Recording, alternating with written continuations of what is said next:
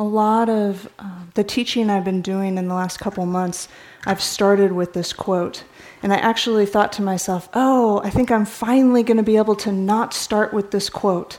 And then a half an hour ago, I noticed myself sticking the quote in the folder.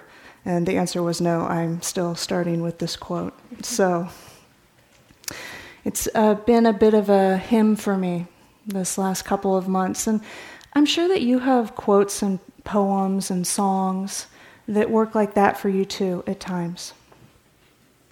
So this one's by Leonard Cohen.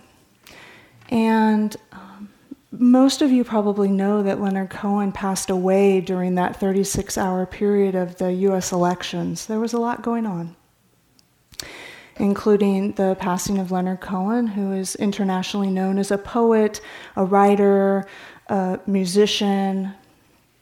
You might not know that he was a very long-term Dharma student in the Zen tradition.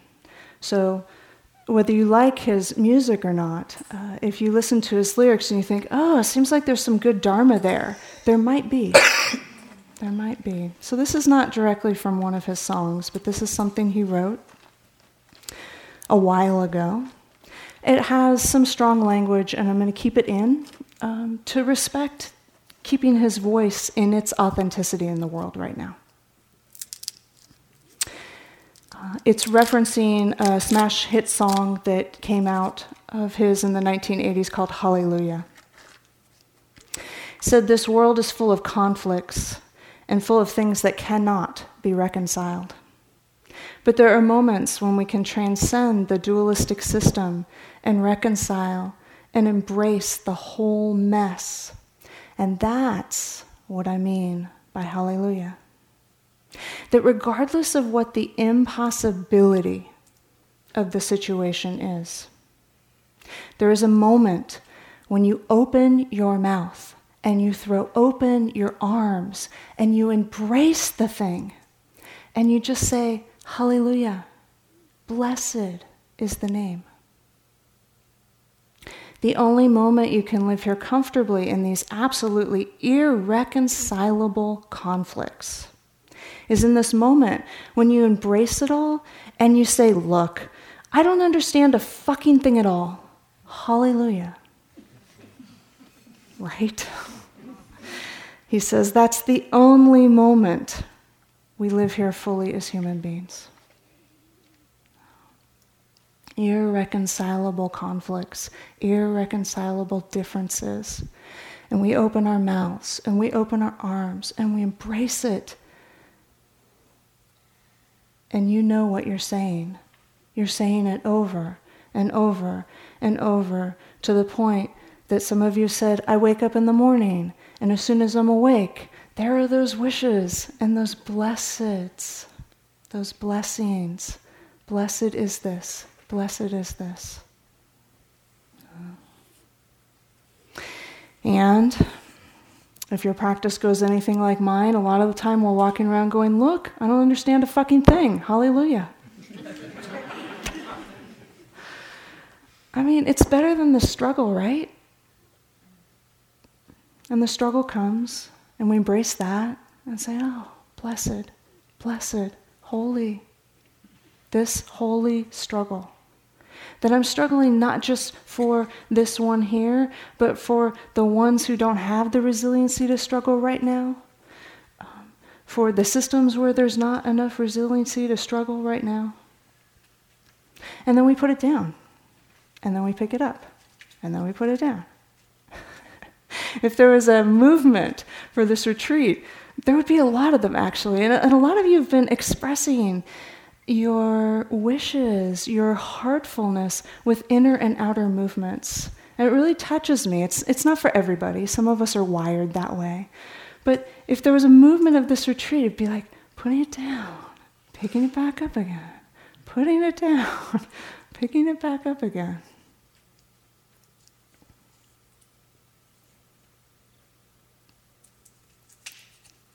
Once upon a time, long time ago, about 2,550 years ago, there were two adolescents out in the forest. And one was young Siddhartha, and the other was his cousin Devadatta. And if we know the life story of the Buddha, we know that Devadatta held in the Buddha's family system the role of the difficult one, kind of the archetype of the adversary. So once Siddhartha was out walking in the country with his cousin Devadatta, who had his bow and arrows with him. Devadatta shot a swan that was flying over their heads. His arrow hit the swan, and it fluttered down, painfully wounded, to the ground.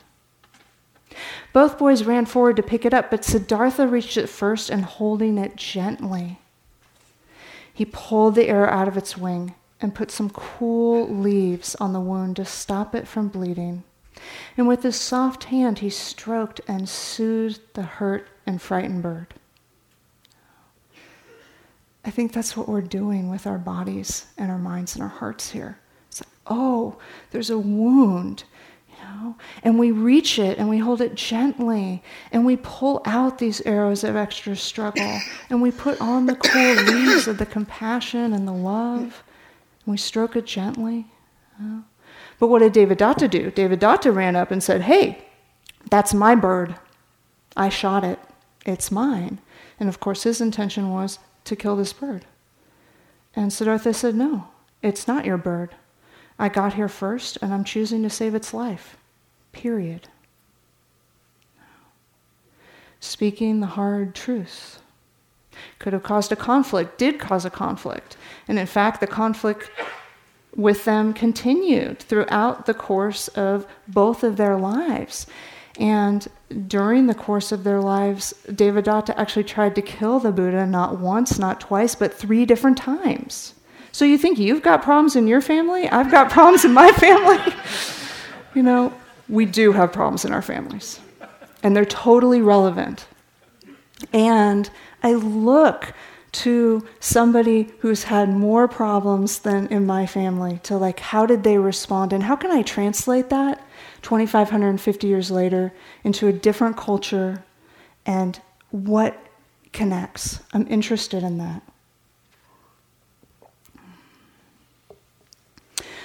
So tomorrow, most of you are probably aware, we're going to, if we think of the Metta retreat in terms of theme days, we're moving into the difficult person theme day. We should put up signs, Today it would have been the neutral person, acquaintance, familiar, stranger, big sign. We could have had check marks as each person became more and more a friend and less strange. Or stranger. So tomorrow the sign is difficult person day. And I find some of the traditional instructions to be a little paradoxical in the sense of, on one hand, we talk about how less is more, that we don't choose our nemesis right away, that we choose somebody that's workable in terms of difficulty and build up capacity. But on the other hand, the way that this category was named into Old English before we retranslated it into modern English of the difficult person is actually called the category of the enemy. So that doesn't sound like start where it's easy and build up capacity to me. But I don't think it's just a translation problem. When I really reflect on it, what I reflect on are 2 pieces. The first, that it's actually possible to open our minds and our hearts where it's challenging and develop that capacity up to those that we might call our enemy, or as His Holiness the Dalai Lama says, my good friends, the enemy. And he's talking about a whole group of people in his compassion metta practice. So that's a great, great degree of difficulty. My good friend, the enemy. It's really easy to say. I always take a pause so I can feel it. And then on the other hand, the seeds of creating the so-called enemy really do start where we get annoyed. Just minor annoyance. And then it gets fed.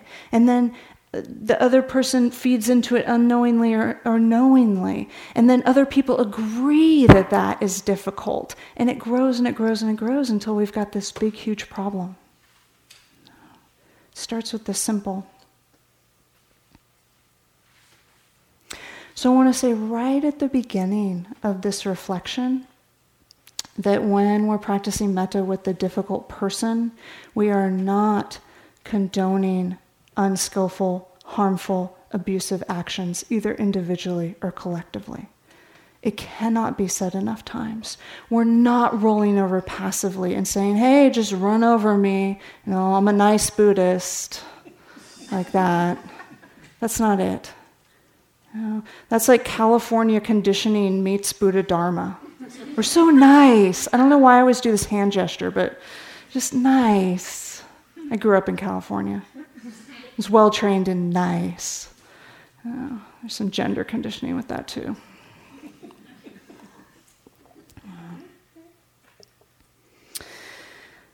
From another faith tradition, Father Thomas Keating, if one completes the journey to one's own heart, one will find oneself in the heart of everyone.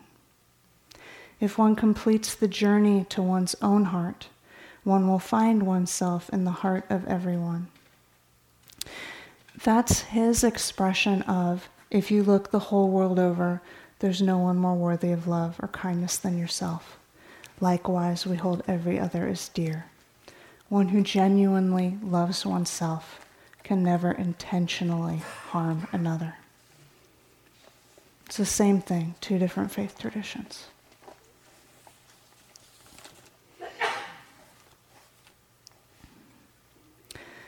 So, I doubt any of us is going to be surprised at my making a statement such as, we're living in difficult times. One of the things I love about this practice actually is it names the obvious over and over and over. Thinking, anger, more anger, now it's resentment. Showering metta with it, for it, among it. We're living in difficult times. We're not just living in difficult times in this country. We're living in difficult times on planet Earth. And I think that Sylvia said something early in the retreat about how we were living in difficult times and that we've always been living in difficult times. And while I agree with that, I think about what makes things particular right now. And one thing is the internet. There's always been difficulty in humanity and on planet Earth, but it's been very few generations that we've been aware of it in its detail, in its color, the amount of information. This is new. We don't actually know how human nervous systems and human minds are going to respond long-term to this onslaught of information. It doesn't make it good or bad. It's just new. And so now we've got the internet to draw those pictures for us of what's going on in humanity on this planet in graphic detail. And the other thing that I reflect on is that somebody else or groups of other people than myself have made decisions about what they think is important for me to know. And then they've spent a whole lot of money trying to sell me to click. This is new. I'm really taking on as a practice these days, upping my practice of where do I click? What do I want to feed with that click of the mouse? It might look interesting, but is this something that I really want to be propagated? Maybe, maybe not. And then the other thing is our planet. We've got a problem, and it's a big one.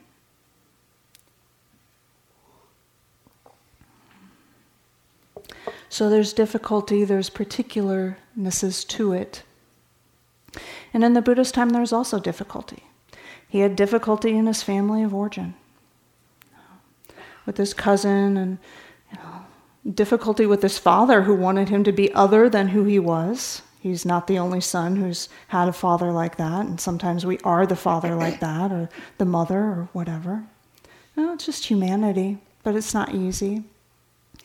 And universally, he was also living in a time of misunderstandings, and of conflicts, and of wars, including, interestingly, wars over water rights. This has been going on a long time.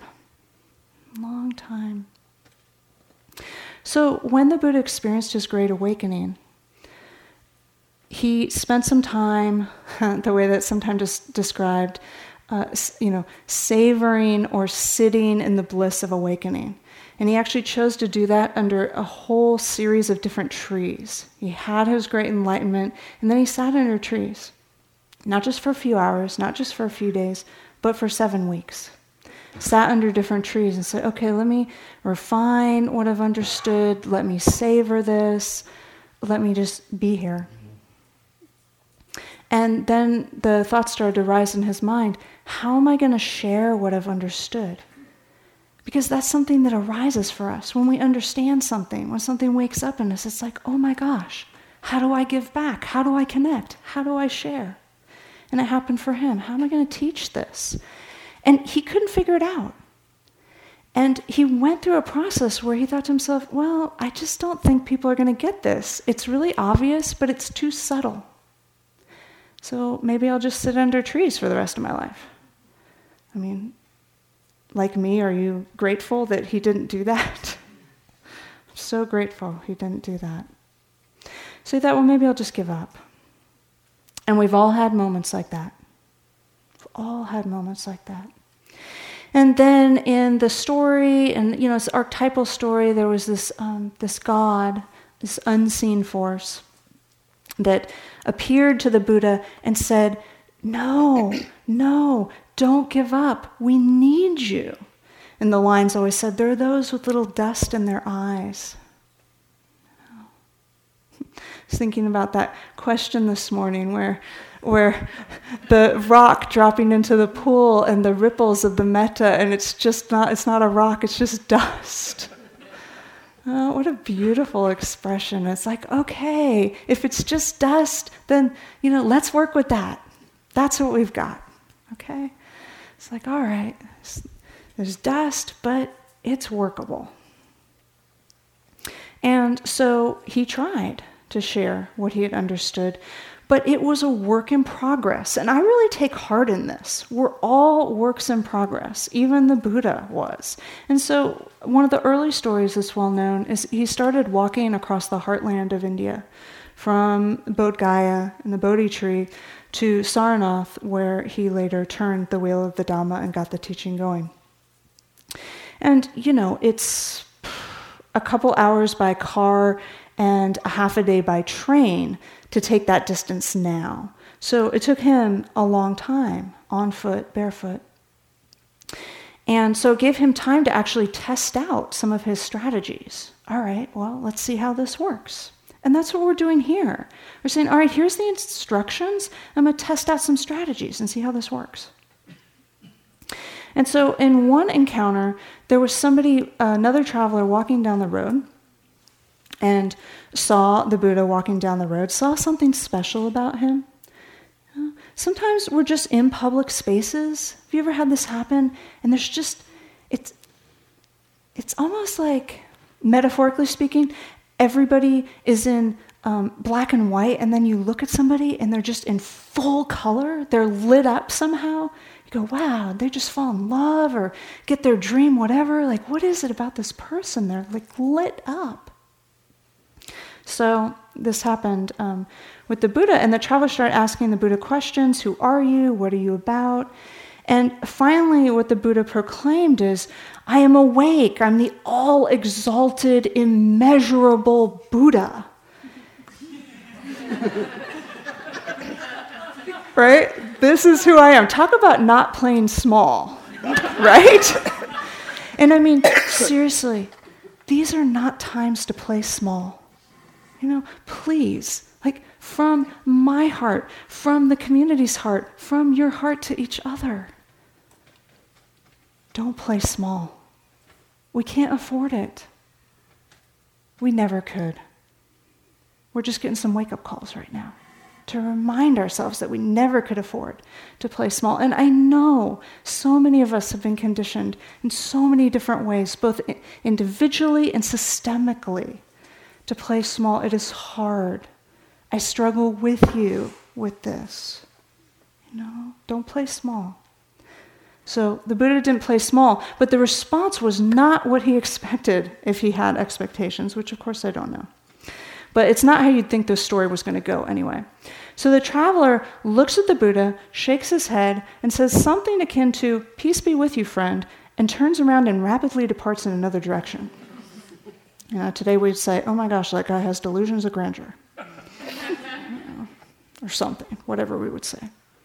So the Buddha kept walking and realized, okay, that did not get the results I was intending. My intention was sincere, but the results, there must be another way. Let me try again. Okay. So he tried again. And so then he started reflecting, and he came up with this formula that we now call the Four Noble Truths. And we've been referring to this all week, but we haven't actually said what they are. So here's the moment. And I'm going to say it in my own words as an encouragement to you to language it in your own way, in your own words, the words that speak to your spiritual path. So here's how I word them. First noble truth. It's not easy being a human being living a life. Being a human being living a life includes struggle and stress and suffering. It's not a mistake. We didn't do anything wrong. There's nothing wrong with us. Number 2, the basic cause of our dis-ease is struggle. And one of the expressions of that struggle in the tradition is craving. But I really just look for struggle. Number 3, where's Sylvia? This one comes from Sylvia. Peace is possible. Third noble truth, peace is possible. Same body, same family of origin, same mind. Neurotic? Sometimes. Same systems, same world. Peace is possible. Period. And the fourth noble truth is there's a path to peace. There are tools. And the 3 basic baskets are the basket of integrity, the basket of meditation, and the basket of wisdom.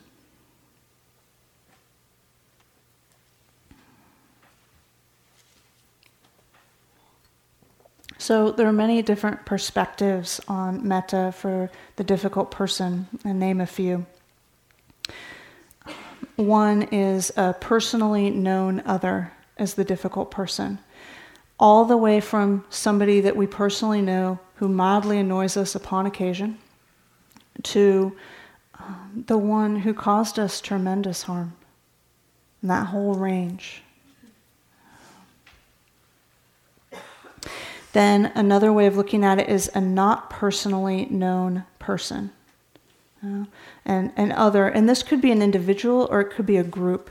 But in terms of the training, we start with an individual because it's simpler. And then we build capacity so that that difficult person, muse, could actually also be a group. And if you take it a step further, which isn't the traditional part of the training, but is completely a part of our work in the world, it can include corrupt or unjust systems. It could certainly include ourselves as our most difficult person, and we know that. We've been here long enough. Most of us have had some moment at some point on our meditative journey where we realize the difficult person is me. And sometimes it's because we're doing something that probably is annoying somebody near us, and sometimes we're beating ourselves up and all kinds of things.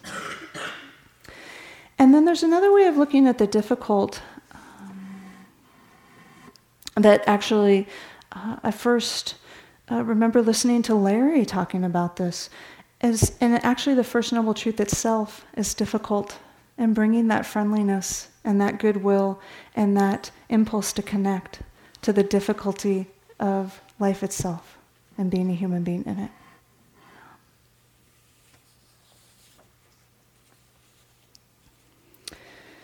So we'll play around here, some different pieces, and see where we go. I definitely want to start with the body. I'm interested in the root of things. And for me, for a long, long time, the body has been a primary teacher. Now, it's interesting sometimes when we have situations where, we'll look at somebody else as a person, as a body, and, it appears one way, but the direct experience is another. So I've had a lot of experience in my life of being looked at from the outside as young, and then therefore healthy, strong, etc. And my actual direct experience of the body has not been like that. I came into meditation at the age of 17 for a lot of different reasons, but one of the big ones was I was in chronic pain. It was low grade, and I didn't even have a title for it. I didn't have a label. All I knew was that after the car accident that I got into when I was 17, being in this body was a constantly uncomfortable to painful experience. And I didn't have supports, I didn't have labels, I didn't have anything except just the resiliency to keep living. And that went on for many years. So this piece about including the body, bringing the body to the foreground in these practices, not just the heart practices, but the wisdom practices, that we cannot leave this body out. And I know it's not always the way we want it to be. I wish it was. I wish it was for you. I wish it was for me. And it's not. And for me, I'm grateful every day that ambulation is happening because it hasn't always happened for me. Maybe for you too. I'm grateful every day I wake up and feel some sense of energy because that hasn't always been so for me. There's been many other chapters for me in the journey of the body, which are kind of too long to tell. But they're not my chapters. They're our chapters. We all have chapters in the journey of the body. I just think it's miraculous that they work at all, don't you? All the things that come together just to take a breath and the heart's still pumping and I haven't just fallen over dead, it's a miracle. It's an absolute miracle. So when we're practicing metta with the difficult and for the difficult person, to know how to invite the body into the process and use the body to support the process deepening is really important. And I don't usually teach what I'm about to teach at a metta retreat. I usually teach it at all the other retreats. And I feel really called right now to talk about this because I feel like this is one of the dhammas of our times right now. That we need to prioritize getting in touch and working with skillful means with these bodies, and particularly the nervous system part of these bodies. Because when we're working with difficulty, what happens is activation in the nervous system. And if we don't know that, if we can't see it, then we can't care about it and we can't respond. So to just share a few things from the road of this practice. To support deactivation in the body, in the nervous system level, so that when you're working with a difficult person or you're sending metta to anybody and strong emotion comes and it's like fear or anxiety or reactivity, to also know how to attend to it not just with the wishes, but from the root. Because we know we can do more than one thing when we're sending the wishes, right? We can send the wishes and think about what's for lunch. We can send the wishes and move down the hill. We can send the wishes, so we can send the wishes and settle the nervous system. So a few simple ways to do that. Here's the thing about the nervous system. It's ancient. So one of the hardest things about practicing with the nervous system is letting go of the adult mind that goes, I know. Nervous system doesn't care if you have advanced education. It also doesn't care if you don't have advanced education, and that's good news. So a few things. The first one comes from our elder generations. When people get upset, a lot of times one of the elders will say, "Hey, it's okay, take a breath." That's been passed generation to generation. It's wisdom. It settles the nervous system. So one thing we can do is notice when there's strong emotion, when we're getting upset, struggling, activated, and take a few deeper breaths and say to ourselves, "Hey, there's enough air in this hall to breathe with what I'm feeling right now." It's so simple, but the nervous system goes, "Oh, there's enough air to breathe with what I'm feeling right now." Now, if I just tell you about this, you're going to go, "Yeah, okay, maybe." It really has to be experienced from the inside. So I know that we try to breathe quietly in the hall so that we don't annoy our neighbors, and that's good. We're sensitive. But when we're not in the hall, or when it really, really comes and we're just taking like 3 breaths, just like give yourself the gift right now. You've had a long day of practice. I'm sure you've had moments of like difficulty. So it doesn't matter that it's later. Just see if you can take 3 deeper breaths right now and kind of look around a little bit and go, "Oh, there's enough air to breathe with this moment of experience."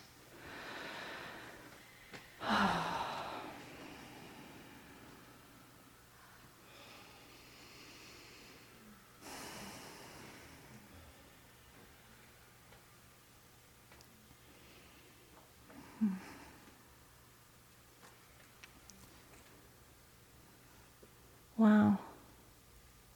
That's so settling to hear the collective breath. It's like, oh yeah, we're breathing each other's air. And I know when we've got the cold, it's kind of, oh yeah, we're breathing each other's air. But we are, and the body's amazingly resilient. There's things like using these amazing parts of our body called the eyes and the neck. It's an invitation into, we notice reactivity rising, the walls start to close in. It's really fine to open your eyes in meditation and look out the window and take a few breaths and take in something beautiful. It supports not going into a fog. And that we use our eyes and our neck. It's like we're working with the difficult person and it starts to get a little bit intense. And what if we just looked around a little bit, and especially if our difficult person isn't here, we look around and we go, "Well, are they present?" But we don't tell ourselves, "They're not here, I'm okay." That doesn't work. I mean, it works a little bit, but it doesn't work from the root. That we actually look. And so here's what we look for.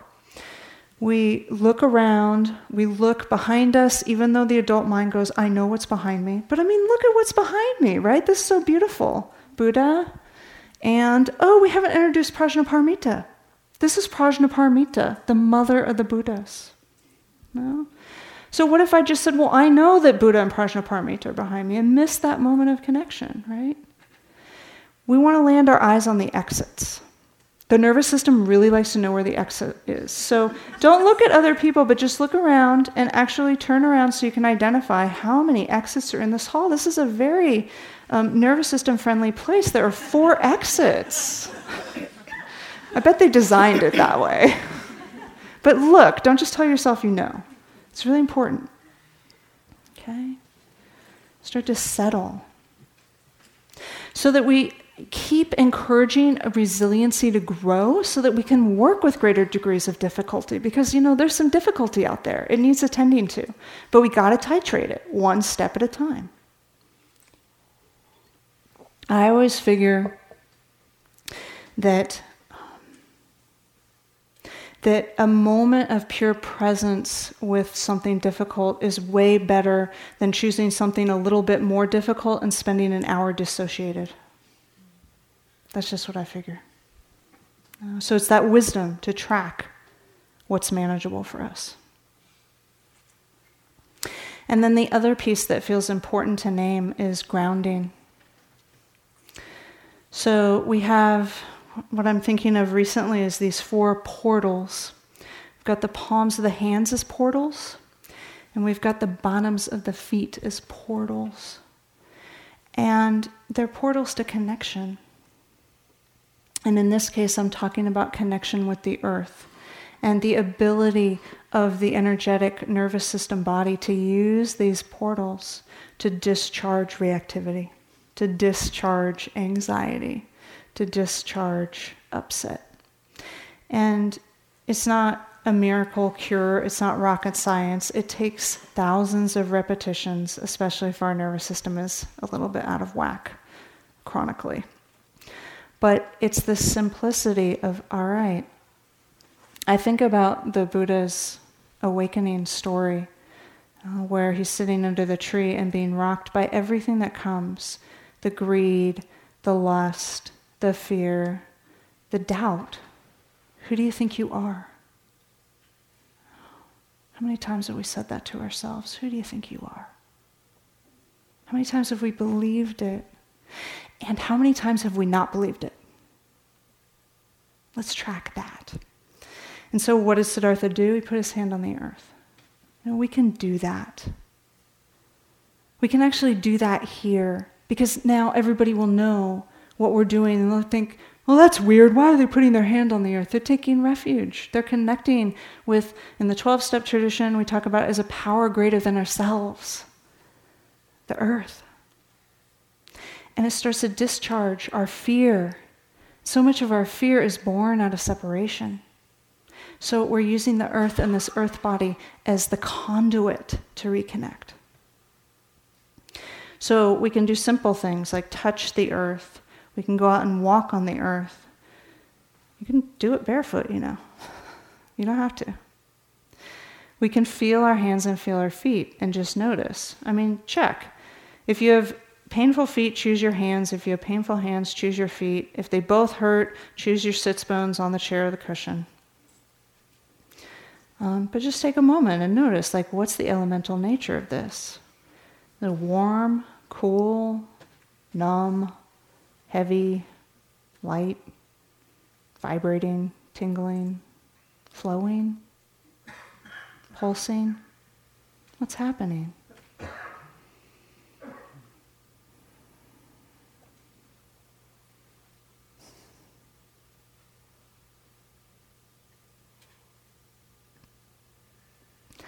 And it's interesting because at the risk of embarrassing Larry, because I have no idea what his experience is, it was like I said that, and Larry just took a deeper breath.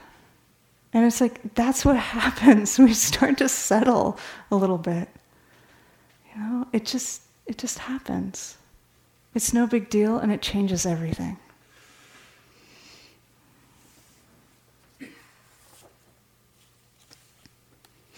So that's the level of the body. And we can feel our feet and our hands, and we can look around and make sure we know where the exits are while we're saying phrases. It's not like, oh, am I supposed to do this or this? We just listen to ourselves and know when it's time to weave.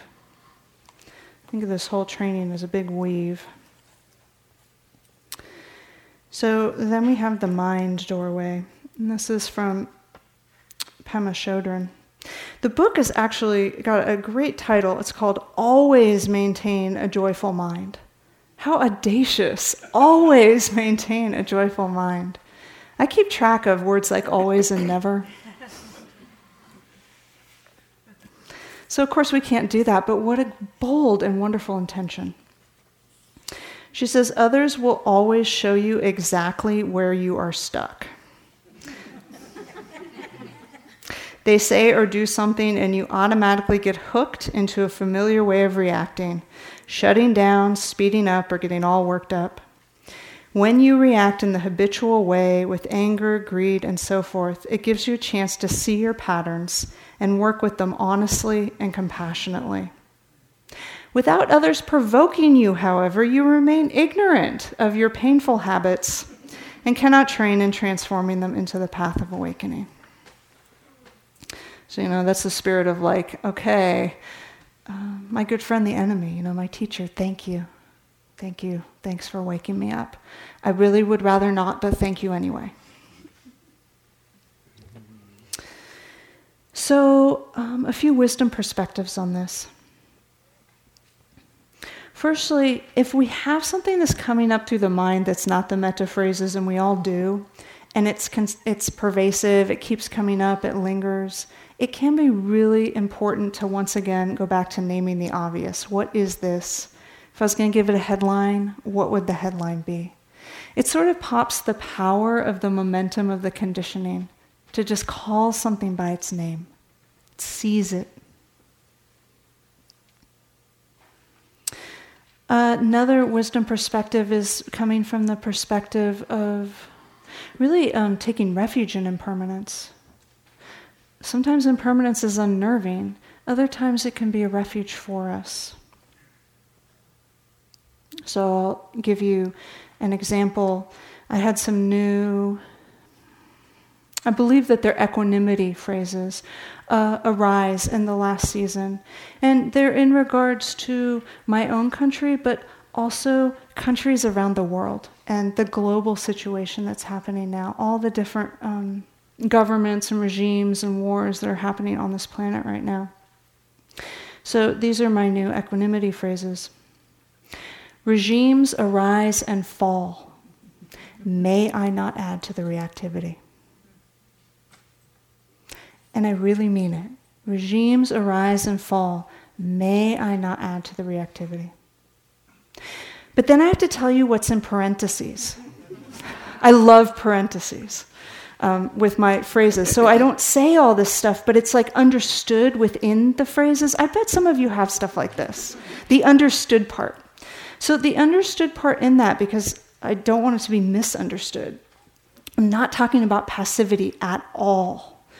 What they refer to for me is, all right, we have had some of the most horrific regimes that a human mind could ever imagine arise on this planet and do tremendous, unbelievable amounts of harm and pass away. We've had some of the most amazing regimes arise on this planet that have done a tremendous amount of good. So I understand they rise and fall. May I not add to the reactivity means, may I not add it to the reactivity so that I have the clarity and the heartfulness and all the energy at my disposal to see, care, and respond. I don't want to fritter away an iota of that energy in reactivity, because I know that the world needs every iota of all of our energy to see and care and respond. And so I feel impassioned. Here's the other thing I know. I am going to add to the reactivity. Even though I have that strong intention, I'm going to. I'm going to be tired or hungry, or somebody just insulted me and I'm feeling a lack of resiliency, and then the world situation, and I'm going to be reactive.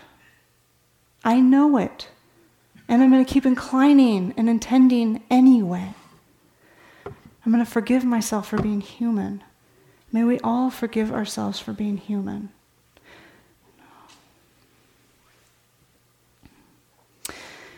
So another wisdom perspective is remembering interdependence and universality. So this goes back to breathing and the comment that I made about when you're in the hall meditating in general, know that if you can hear yourself breathing, everyone else can hear you breathing too.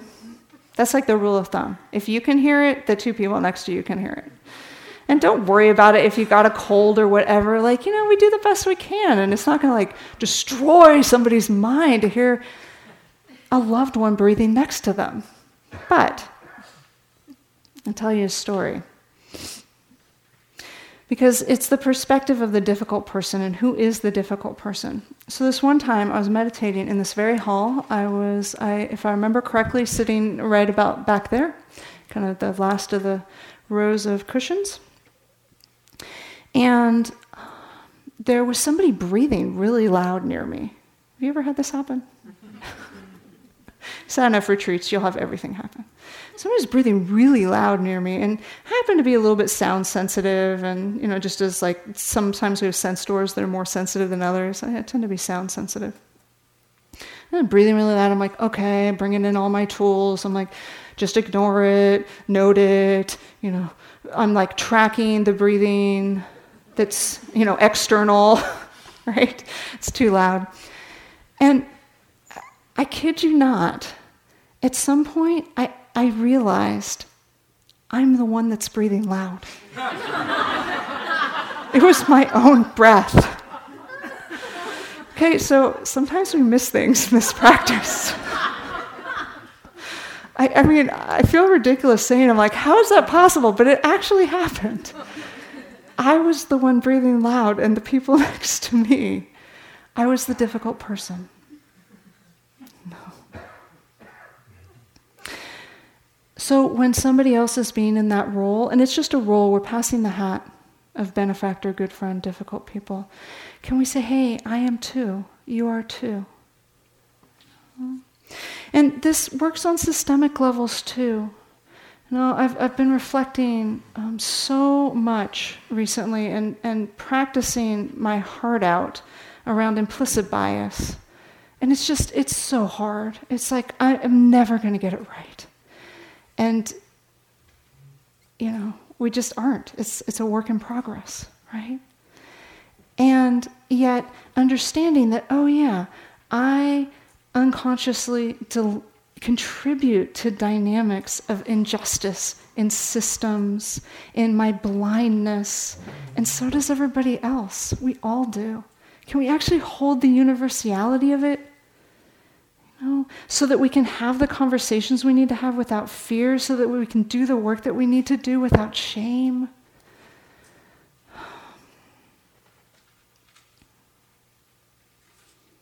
It's hard stuff.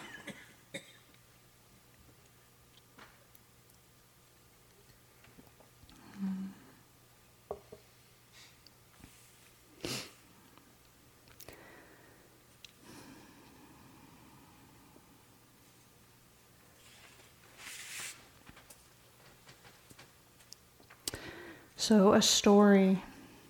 No, and it's a story about how we see ourselves and own our stuff without shame, right? It's called, actually, because some of you probably know it, I'll just start it and tell you what it is at the end. It's one of those punchline stories. A woman was waiting at an airport one night, with several long hours before her flight. She hunted for a book in the airport shop, bought a bag of cookies, and found a place to drop. She was engrossed in her book, but happened to see that the man beside her, as bold as could be, grabbed a cookie or two from the bag in between, which she tried to ignore to avoid a scene. She munched cookies and watched the clock as this gutsy cookie thief diminished her stock. She was getting more irritated, and the minutes ticked by, thinking, if I wasn't nice, I'd blacken his eye. With each cookie she took, he took one too. And when only one was left, she wondered what he would do. With a smile on his face and a nervous laugh, he took the last cookie and broke it in half. He offered her half as he ate the other. She snatched it from him and thought, oh, brother, this guy's got some nerve, and he's also rude. Why doesn't he even show gratitude? She had never known when she'd been so galled, and sighed with relief when her flight was called. She gathered her belongings and headed for the gate, refusing to look back at that thieving ingrate. She boarded the plane and sank into her seat, and then sought her book, which was almost complete. And as she reached into her baggage, she gasped with surprise. There was her bag of cookies right in front of her eyes. If mine are here, she moaned with despair, then the others were his. And he tried to share. Too late to apologize, she realized with grief that she was the rude one, the ingrate, the thief. No. Sometimes we are. We don't even know it. The stocks that got bought, through the company that we work for, and we didn't know that company was doing this on planet Earth. It's like, it's so complicated.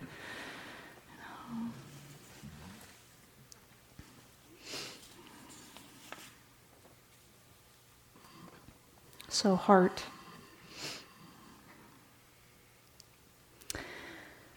Oh, there's so many directions I could go with this. If I had more time, I would be going compassion, forgiveness, patience. I'm thinking about patience because I know that we already had a beautiful teaching and guided meditation on compassion. Thank you, Carol. And weave in a little bit about forgiveness maybe in here. Yeah, let's touch into forgiveness and then a little bit on patience. Forgiveness deserves a whole retreat. I'm really happy to let you know that Larry and others will be leading a whole retreat on forgiveness next year. December. This year. Oh, right, it's 2017. This December. This is from Dr. Fred Liskin, the author of Forgive for Good. Forgiveness does not change the past, but it changes the present. Forgiveness means that even though you are wounded, you choose to hurt and suffer less. Forgiveness is for you and no one else. You can forgive and rejoin a relationship, or forgive and never speak to the person again.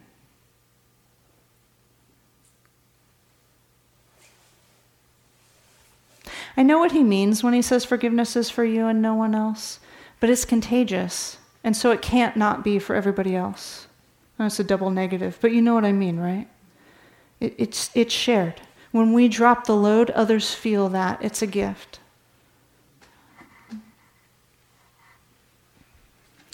So, in relation to regimes arise and fall, may I not add to the reactivity? One of the practices that I learned here on this retreat from a retreatant when I was teaching, I'm saying that very deliberately, you all are teaching us. This whole dynamic where we sit in front of the room is such a setup for a different belief. We are learning from you. We thank you for your teachings and your practice. So one year, somebody came in and was talking about their situation and the struggle of it, and it was really hard. And not to get into the whole story, but what they came out, the wisdom that moved through them, is they said, you know what? I'm learning to forgive myself in advance. I was like, that's brilliant. That's absolutely brilliant. Could we wake up in the morning and the very first thing that we do is we say, I forgive myself in advance for being human.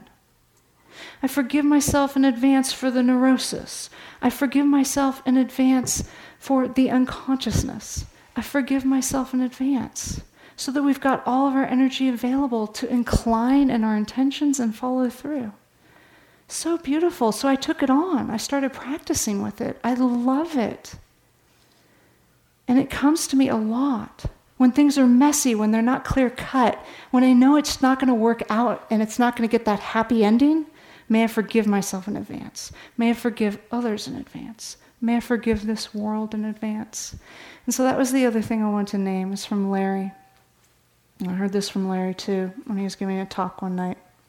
And he talks about forgiving the first noble truth. Forgiving the difficulty of being human. I think about it as life on life's terms. If I can forgive the first noble truth, I can live life on life's terms, not on my terms. So he gives a beautiful talk on that, but that was just the headline.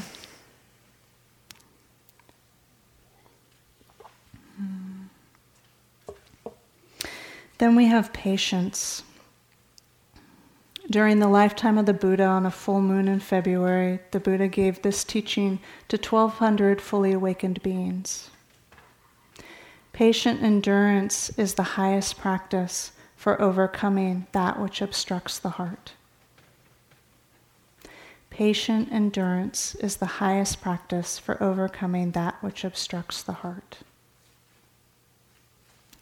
But sometimes we're furious at somebody. Sometimes we're cultivating a major resentment with them, for them, about them.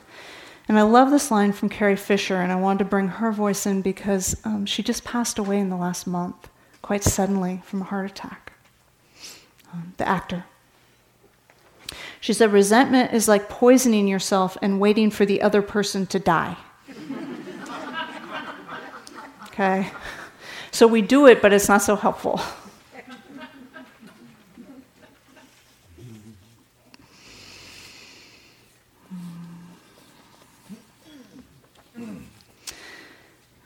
So a couple of wisdom perspectives. One is cultivating the patience to what's called willingly endure suffering. It's not fighting life on life's terms, but allowing the dynamics to be a teacher, to cultivate the simplicity, the forgiveness, the compassion, the joy anyway. Cultivating the patience to willingly endure suffering. And especially, sometimes it's personal, but especially systemic issues. This is something that we are cultivating that we really, really need as a resource in our work in the world. Whatever our work in the world is, thank you for doing it. So I want to bring in the words of Dr. Martin Luther King. He says, I refuse to accept the view that mankind is so tragically bound to the starless midnight of racism and war that the bright daybreak of peace and brotherhood can never become a reality. I refuse to accept. I believe that unarmed truth and unconditional love will have the final word. That is that patient endurance, the practice to clear not just what obstructs the heart individually, but what obstructs the collective heart. Another wisdom perspective on patience is the patience of, it's often called discriminating awareness of the Dhamma, of the truth as we understand it, that we have discriminating awareness, that we have discernment, and also the patience of not retaliating.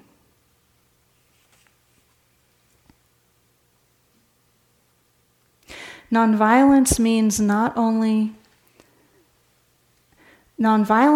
avoiding not only external physical violence, but also internal violence of spirit. You not only refuse to shoot a man, but you refuse to hate him. Again, Dr. King.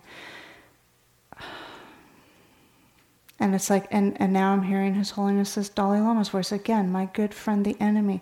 We refuse to comply with that's going to drain our wisdom and our life force energy.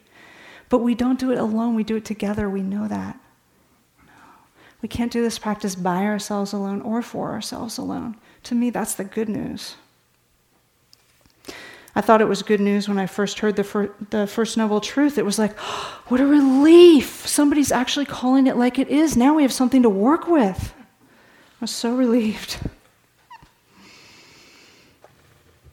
So tying in this patience of discernment in the Dhamma and not retaliating. No, the Buddha with his cousin Devadatta, there were these 3 murder attempts. And they're 3 whole stories. But I was thinking about, what can we learn from the Buddha's response, not reaction, but response to these 3 attempts? And here are a few things that we can learn. How did he respond to his life being in danger? He repeatedly spoke up. He told the truth. It's a very powerful thing to do. He mediated conflicts and put himself in the center and did what he could. And the results often didn't go his way. And he kept doing it anyway. He said no. He set boundaries. He was often insulted and challenged, And he would often say, I do not accept your insult. Now imagine them as like arrows, and it's like he's not letting them hit his heart and affect his response. He put his body on the line in the face of violence, repeatedly. And he took care of his body as a first response of compassion when he was injured in one of the murder attempts. His first response was to take care of the body with awareness and with heart. He offered teachings. He sent metta. He was responsive, not reactive.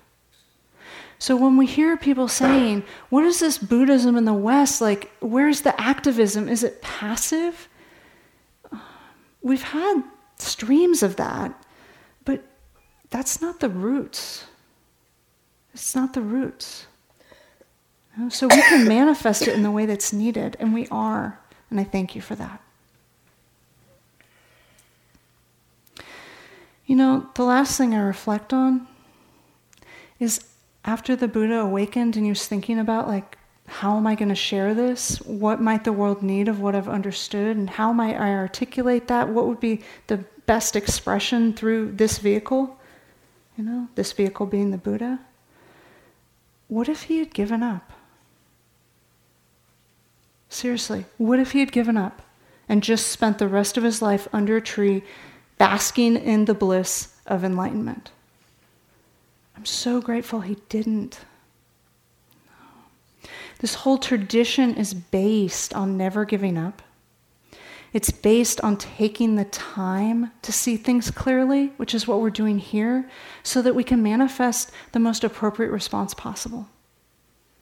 The whole tradition's based on that.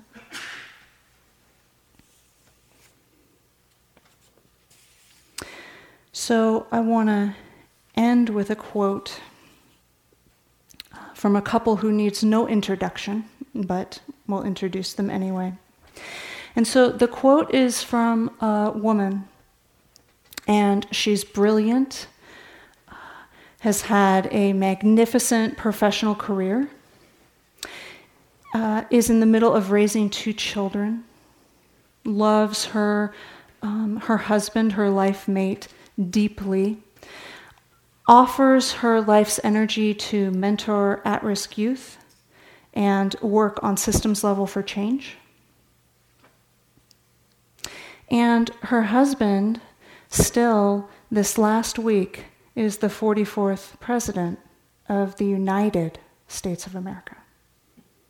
So the quote's by Michelle Obama, and it's about her husband, Barack. And it just ties it all together to me. I've been really reflecting on this quote in the last month or so. And I love, she says, that even in the toughest moments, when we're all sweating it, when we're worried that the bill won't pass, and it seems like all is lost, Barack never lets himself get distracted by the chatter and the noise. Just like his grandmother, he just keeps getting up and moving forward with patience and wisdom and courage and grace.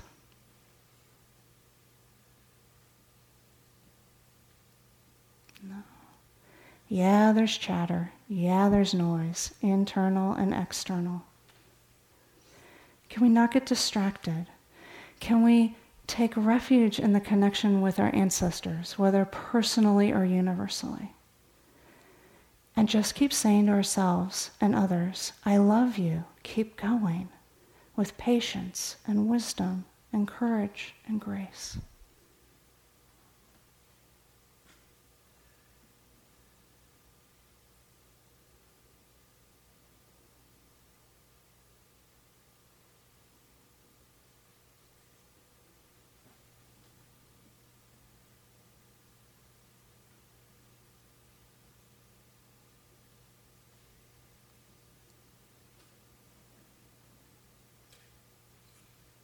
So I really mean it when I say to all of us, I love you, keep going, thank you.